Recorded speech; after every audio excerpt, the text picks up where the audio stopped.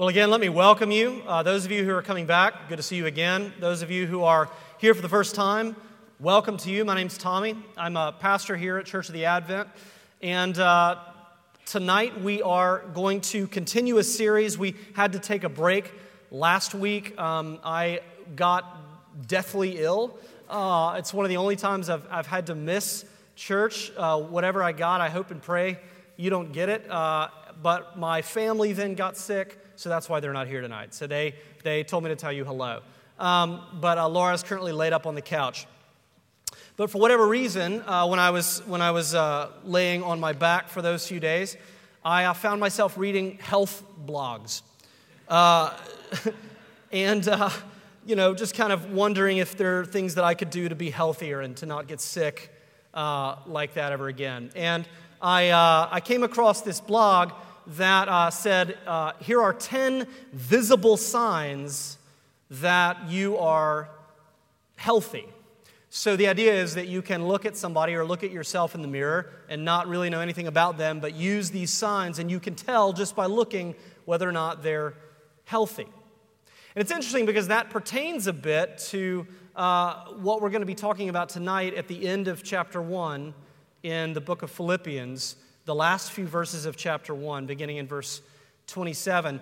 Paul, if you may remember, if you're familiar or you've been coming the past few weeks, Paul is writing this letter and he's in prison and he's facing the very realistic possibility of his own execution.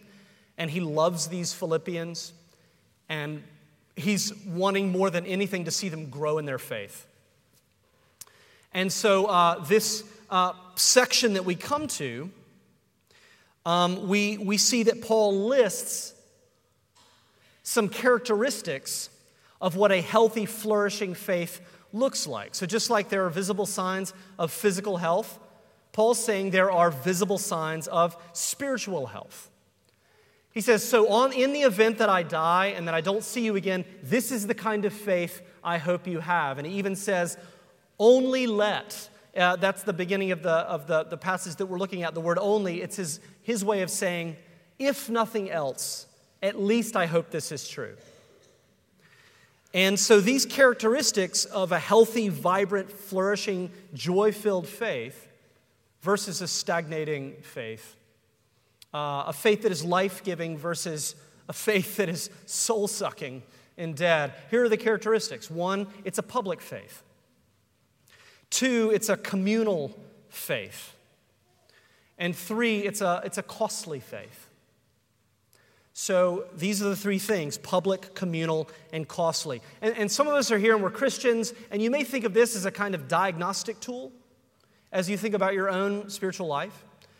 Some of you are here and you're not Christians, maybe you're not sure what you believe. I would encourage you to think about perhaps the Christians in your life and to think, if these characteristics defined their faith, would you consider the things they believe in a different light? How would this make you think differently about the claims that the Christian faith makes? Let's pray for the Lord to lead us as we open to Paul's letter. Lord, we do know that on our own, we're just looking at ink and paper. These are just words on a page.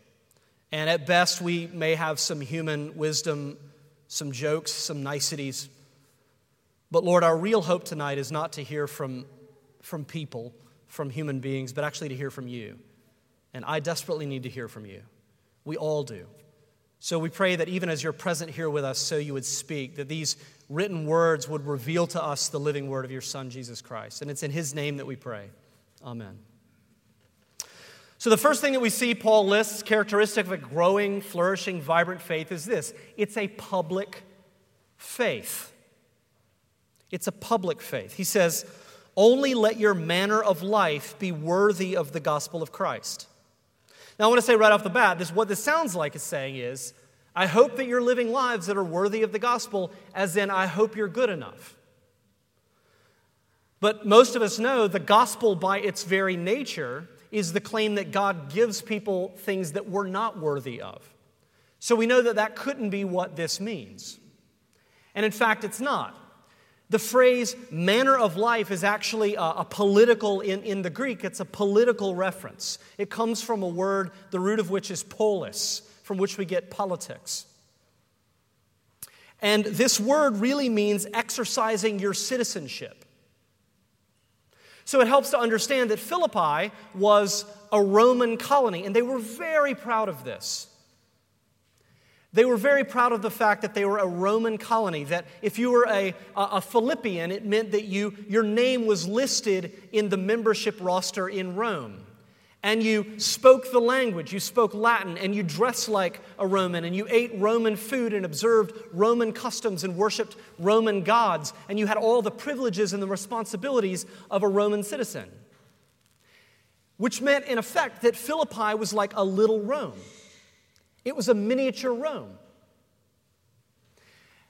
And so Paul is saying, as proud as you are and as aware as you are of your Roman citizenship, even deeper than that, you are citizens of the kingdom of God. You're a citizen in God's kingdom.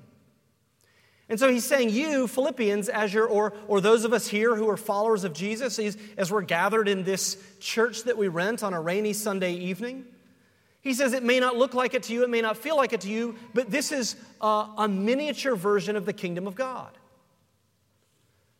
Those of you who belong to Jesus, your name is written in the citizenship roster. You have all of the rights and the privileges and the responsibilities of a citizen of the kingdom. Live lives then that reflect that faithfully. That's what he's saying. So the role of an ambassador is what? Those of you who work in government?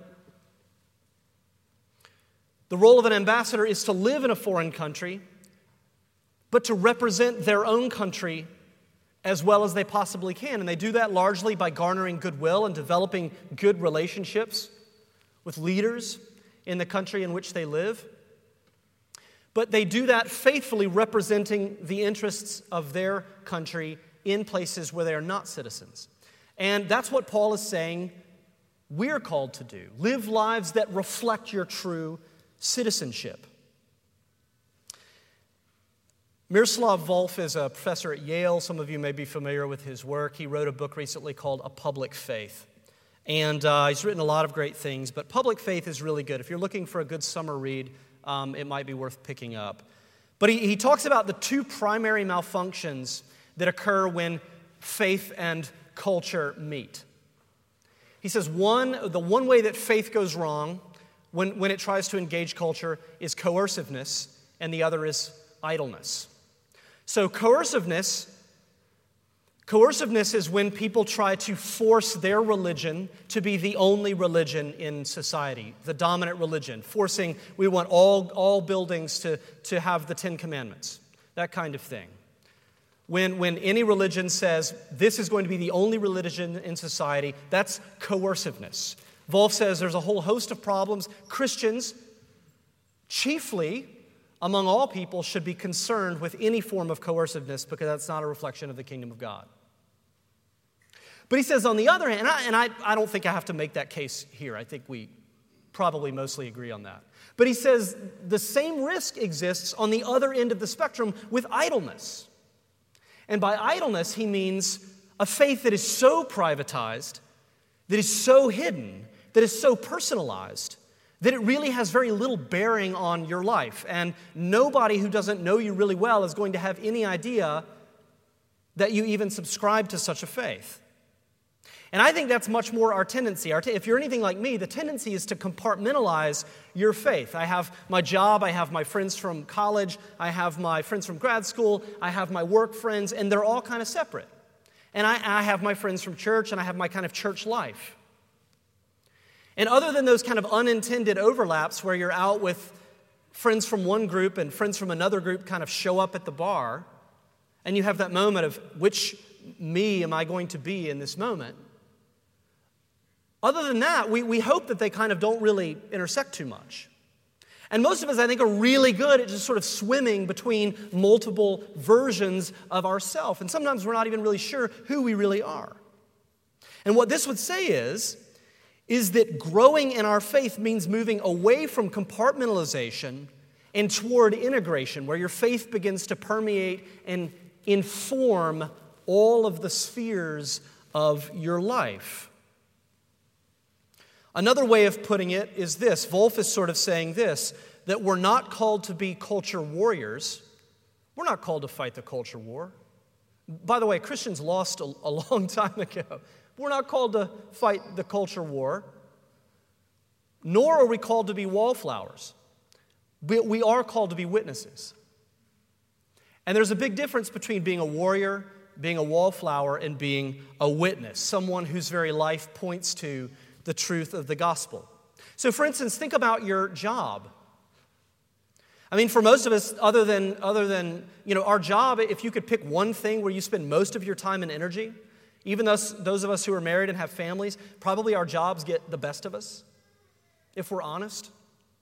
Our jobs, whether we know it or not, your ordinary day-to-day is a form of public faith. That's not just something that's true of people who work for the church. Your job is a form, it's an expression of faith. People make inferences about what we believe based on how they see us conduct ourselves, how they see us operate. So the little opportunities that you have on a daily basis just to interact with people, to build community or to shun community, to meet needs, to serve others, to show little kindnesses. The choice you make either to hold a grudge and get revenge or to forgive. The choices you make to throw people under the bus to advance yourself. Or to maybe even take a hit to avoid doing something that conflicts with your morals. These are sometimes hard choices, sometimes very easy choices, but in all these small, tiny, seemingly insignificant ways, we are actually manifesting a public faith. We're demonstrating through all these little things what really matters to us, what we really believe about the world. Abraham Kuyper, one of my favorite thinkers on this topic, says this, and forgive the gendered language he was writing a little while ago. Wherever man may stand, whatever he may do, to whatever he may apply his hand in agriculture, in commerce, and in industry, or his mind, or the world of art and science, he is, in whatsoever it may be, constantly standing before the face of his God. He's employed in the service of his God. He has strictly to obey his God, and above all, he has to aim at the glory of his God. So he's saying this, just by the sheer fact that you are at work, that God has placed you there, that you doing your job and doing it well, that in itself is a way to glorify God because God designed you, He wired you to work in politics or in business or in agriculture or in whatever you do. He wired you, and when you do what He made you to do, it brings Him glory. You know, that's why Dorothy Sayers famously said, the only Christian job is a job well done. There is no Christian job versus secular job. Christians, whatever job they have, glorify God simply by being excellent at what they do. That's something we don't often reflect on. So for most of us, our job is one of the central ministries that God has given us. It's great to volunteer. It's great to mentor. It's great to serve at soup kitchens. It's great to do all that stuff. Do that. But don't forget that your primary ministry is probably your job. That's where you're going to have potentially the most impact on the people around you. Every day our lives are making implicit statements about our beliefs. So the question is this, do you have a public faith? Are you aware of that? A way of thinking about it is this, having a public faith in the way Paul means living our lives in ways that provoke questions only the gospel can answer. Right? So the gospel is best presented in the form of an answer to a question. People look at it and they look at what you're doing and they look at the choices that you're making and it doesn't make sense and they say, how can you explain this? Why would you do that? You know, I knew one guy who was working toward partnership in a law firm and he realized that he was never seeing his family. He was never seeing his wife. He was never seeing his kids. He had abandoned them, was working 90 hours, 100 hours a week, sleeping at his office. And he finally realized that this isn't what God had called him to do, and he realized that if he went to half-time, he could still make enough money to cover all of their needs financially. And so they made a decision for him to get off the partner track and to cut his hours back so that he could be with his... And everybody said, you're insane. See, that provokes questions. And the answer to those questions has to do with a God, a pearl of great price, a way of life that we believe is more good and more beautiful and more true. So do we have a public faith? Does your life provoke those kinds of questions? When people look at the way you spend your money, your time, the way you deal with people who disagree with you, the way you handle criticism, right? Do you defend and justify your actions? Teach people to never criticize you? Or do you recognize that we're all sinners in need of forgiveness by God, and you probably did screw up, and you should at least be willing to consider the truth? Is our faith publicly visible? That's the first thing that Paul says. Now, the next point makes sense if you understand that, because if you actually think about what this looks like, you realize it's hard. It's really hard. And so Paul says you can't do it alone. You need other people. And that's why the second aspect is this. It has to be a communal faith. You need other people to share this burden with. He says in verse 27, whether I come and see you or I'm absent, meaning dead, I hope that I may hear that you're standing firm in one spirit, with one mind, striving side by side for the faith of the gospel. It's a beautiful passage. And this is a vision of Christians who are together, they're united, they're of one mind and one spirit, and they're actively engaged. There's no wallflowers, there's no onlookers, there's no kind of just passive recipients. Everybody is engaged for the sake of the gospel. And there's an emphasis here on unity, right? On being of one mind.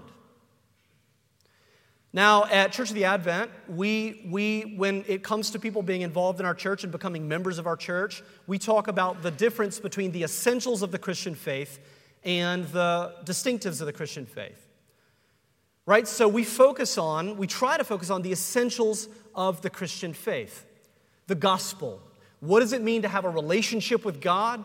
And what does it mean to live in light of that relationship faithfully? That's the gospel. And then we have all kinds of distinctives. I'm wearing a white robe. Why? Because we're Anglicans. That's a distinctive, but we don't really emphasize that.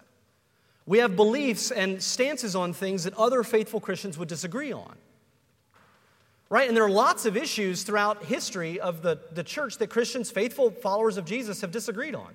Church polity. How do you govern a church? What should worship look like? Should we baptize only believing adults or also babies? These are things that faithful Christians have and will disagree on. Scripture is not totally clear on these issues. Those would be called distinctives. And so we separate between essentials and distinctives, the hope being that if we can have unity in the essentials, then we can pursue like-mindedness with charity and love and respect in the distinctives. Right? But one of the things, just to be clear, here's the thing. When we say that an issue is a distinctive, it's not the same as saying it doesn't matter or it's not important, and it's not the same as saying that multiple viewpoints are true, because we believe at the end of the day there is a right answer to these questions. It may not be totally clear now, but we believe that our job as Christians is to pursue greater and greater clarity on these issues. We should always be striving to be of one mind, as Paul says. And I think Christians, we don't realize, those of us who are Christians, that we should be the best in the world at knowing how to disagree with people or be disagreed with and still love and respect and have civility. Right? Because at the very heart of our faith is a God who gives his life for people who hate him and disagree with him. So if there's any integration of our faith in our life, we should be really good at interacting with people who disagree with us and saying, it's okay, I still love you, I still respect you. I may be wrong. Right? There should be that kind of open-handed humility. Right? Personally, I know that over the years we've had people here and there, Christians, who leave our church. We've had people leave our church because they disagree over this or that issue. And they say, well, I want to go find a church that aligns with what I believe on this or that issue. And that's going to happen. I mean, in any church that happens, right? That's just a part of church life. But the thing that breaks my heart is when that happens and those people at no point were willing to engage or discuss or debate these issues either with me or other people who might disagree with them. That's what breaks my heart. Now, it may still lead to the same outcome. People may still leave. That's fine. But I feel like when we avoid the hard conversations, when we avoid the opportunity to sit down, open Scripture, and figure out what it says, I feel like we're missing something vital. It's our loss when that doesn't happen. And honestly, maybe this is just me, but I think that a lot of us are terrified at the prospect of somebody disagreeing with us. The idea of somebody looking at you and saying, I think you're wrong, I think you're full of crap, I don't think you know what you're talking about. I think that's terrifying to us. It's as though we will at that very moment melt into a puddle. Listen, the time comes when you have to own and take responsibility for what you believe or what you don't believe. You believe in Jesus, great. You don't believe in Jesus, great. You think that there's truth to the gospel, great. You think that it's all fiction, myth, great. But own your beliefs. Be willing to admit your beliefs. And be willing to put yourself in a situation where somebody looks at you and says, I think that you're full of it. Because you know what? If you're anything like me, I think from time to time having somebody stick their finger in your face and tell you that they think that you're wrong, I think that's one of the best things that could happen to us. Because that is the only thing that's going to drive you back to Scripture, drive you to your knees in prayer, drive you into the arms of Jesus, and drive you to that place where you're going to decide, what do I really believe? And do I believe it enough to stake my life and my reputation on it? How else are you going to grow in your faith unless you put yourself out there? If you don't know what you believe, how are you going to figure out what you believe if you don't put yourself out there? Christians should be more than willing to take those hits. That's exactly what we saw our God do.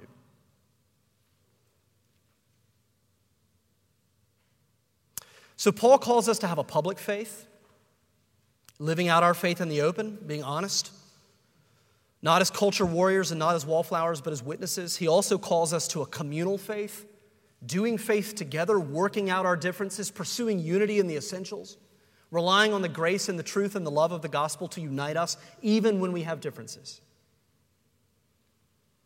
And then the last aspect of a healthy, thriving, growing, joy-filled faith is this. It will involve suffering. It is a costly faith.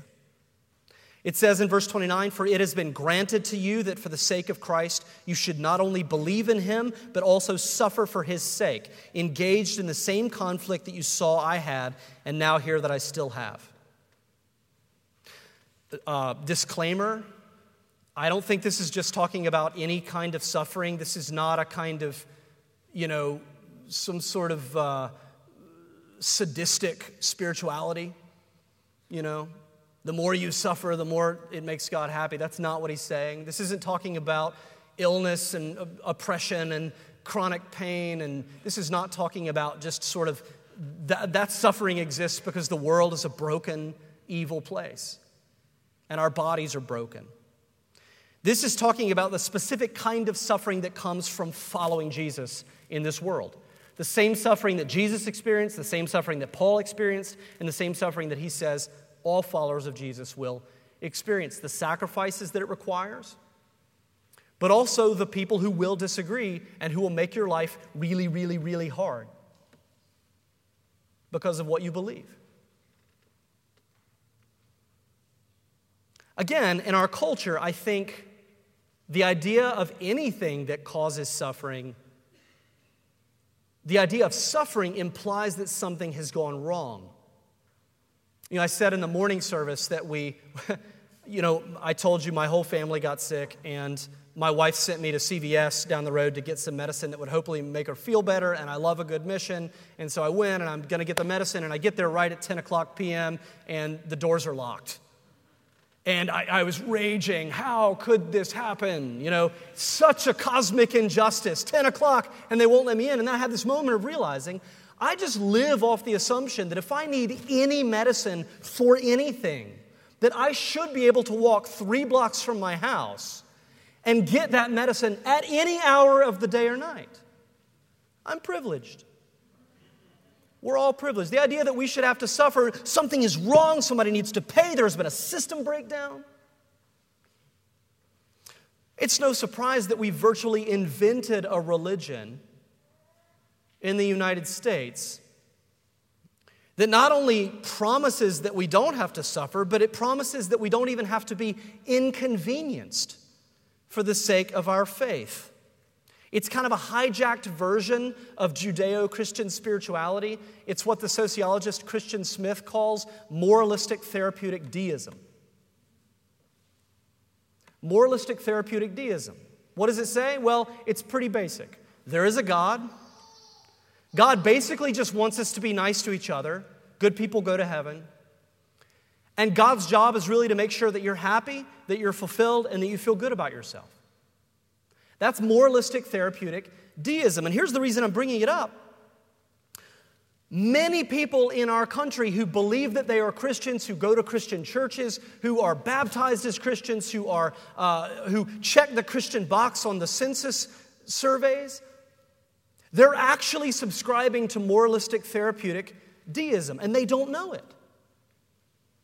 Here are 5 principles from the Bible to help you be more successful in your job. God wants you to live your best life now. Here's 4 ways from Scripture that you can improve your relationships. That is moralistic therapeutic deism. It has very little to do with the gospel. Very little to do with Jesus. But it's very attractive. 4 principles from the Bible to help you unleash your full potential. Nobody's going to argue with that. That doesn't ask anything of you. You can be a complete atheist and you're like, hey, I'll just put that on my advice list. That sounds great. I'll try that out. Principles for living, that's fantastic. It's as convenient as it is anemic. The gospel, and I'm talking about the real gospel, is so much better and so much more beautiful, but it begins with bad news. It says, hey, bad news. You know, before the good news has to come the bad news. The bad news is this. You have a disorder. It's kind of a love disorder, right? You have a disordered love. In other words, the things that you love tend to take over and enslave you. Right? So if you're anything like me, you love your own glory. I don't love God's glory. I love my glory. I want to be the guy up front. I want to be the guy. I want to be the important person. I want to be the person that people respect. I love my glory. And you know, those of us who have jobs that promise glory, we will work 100 hours a week for that glory. You know, we talk about we can't believe that ancient Babylonian pagans used to sacrifice their children on the altar to Moloch or whoever. Child sacrifice is alive and well. But we just sacrifice our kids on the altar of work and glory and success, right? So we have a disorder of love. The things that we love take over our lives. They enslave us. And the places we look to for love never deliver. You can marry the best person in the world and your Myers-Briggs scores are perfectly compatible and it's amazing and you're the same level of attractiveness and all the inventories say 2 thumbs up. And all the, the sexual chemistry is through the roof, at least for the first 6 months. And their love is not going to be enough. It's not going to be enough. At some point, you're going to say, my needs aren't getting met here. It's because you're not meant to get that need met from anything here. The only thing that's going to meet that need is the love and the presence of God. But that's the nature of the disorder. It's like an eating disorder or an addiction. We're not seeing things clearly. And so the Bible says, and here's the beautiful part, you have a disorder of love, that's your issue, but the answer is love. But it's God's love. It's God saying, I'm going to give everything necessary so that you can belong to me and you can relearn how to be loved. And out of that, relearn how to love your family and your friends and your coworkers and your neighbors, right? From being loved well, you're going to relearn how to love well. So here's the church. We're all dressed and we look nice and you guys look great and we're in this kind of very formal space and I'm 30 feet in the air on this kind of raised platform and it feels very formal, but don't be fooled. This is like a giant rehab meeting. It's like an AA meeting and it should be in the basement. Right? And we're all sitting in the chairs, and I take this off, and I'm just sitting in my chair. And we're all sitting in the metal chairs. And one by one, we could stand up and talk about how this disorder has created destruction in our lives. And how we want to be free of it. And in AA, there is suffering because people are willing to sacrifice whatever it takes because they believe that being free from that addiction is worth whatever price. And for those of us who have really become convinced that the gospel is true, we feel the same way. It will, whatever it takes, whatever I have to sacrifice, however I have to suffer, I will do it because I believe that one day I will be free from the need to love things that destroy me. And I will be freed from the need to seek love from things that will destroy me. And one day I will be able to love the one being who will give me life and set me free. And then I will be able to love others in a way that will give them life and set them free. And it's worth whatever it takes. The Bible says the more we grow in that way, the more we are actually becoming human. That's the promise of the gospel. So do you want to know whether or not you have a healthy, vibrant, growing, joy-filled faith? Here's 3 things that you can consider as we move ahead in our gathering tonight. First, is it a public faith? Is there any aspect of your faith that is visible? Is it integrated, in other words, enough into your life that other people might be able to catch glimmers of it as you go about your daily rhythms? That's the first thing. The second thing, is it communal? Are there other people with whom you share your faith? Are you at the point where you're willing to disagree and be disagreed with? Are you interested in pursuing greater clarity and understanding on the issues that you don't understand or where you do disagree with your friends or your community? And then thirdly, does it cost you anything? That may be the single most important diagnostic indicator. Does your faith cost you anything? Why does that matter? Because your faith cost Jesus everything. And it was his delight to pay it. So we should at least consider whether or not we understand what it is into which we have entered. Let's pray. Our Heavenly Father, we do thank you for your word. We thank you for what is true of this, what is not true. I pray that we would remember it no more. What is true, Lord, what is of you, we pray that you would, by the power of your Spirit, implant your word deep in our heart, that it would bring life into us and through us, that we would know more of what it means that we are loved by you. We pray this in your Son's holy name. Amen.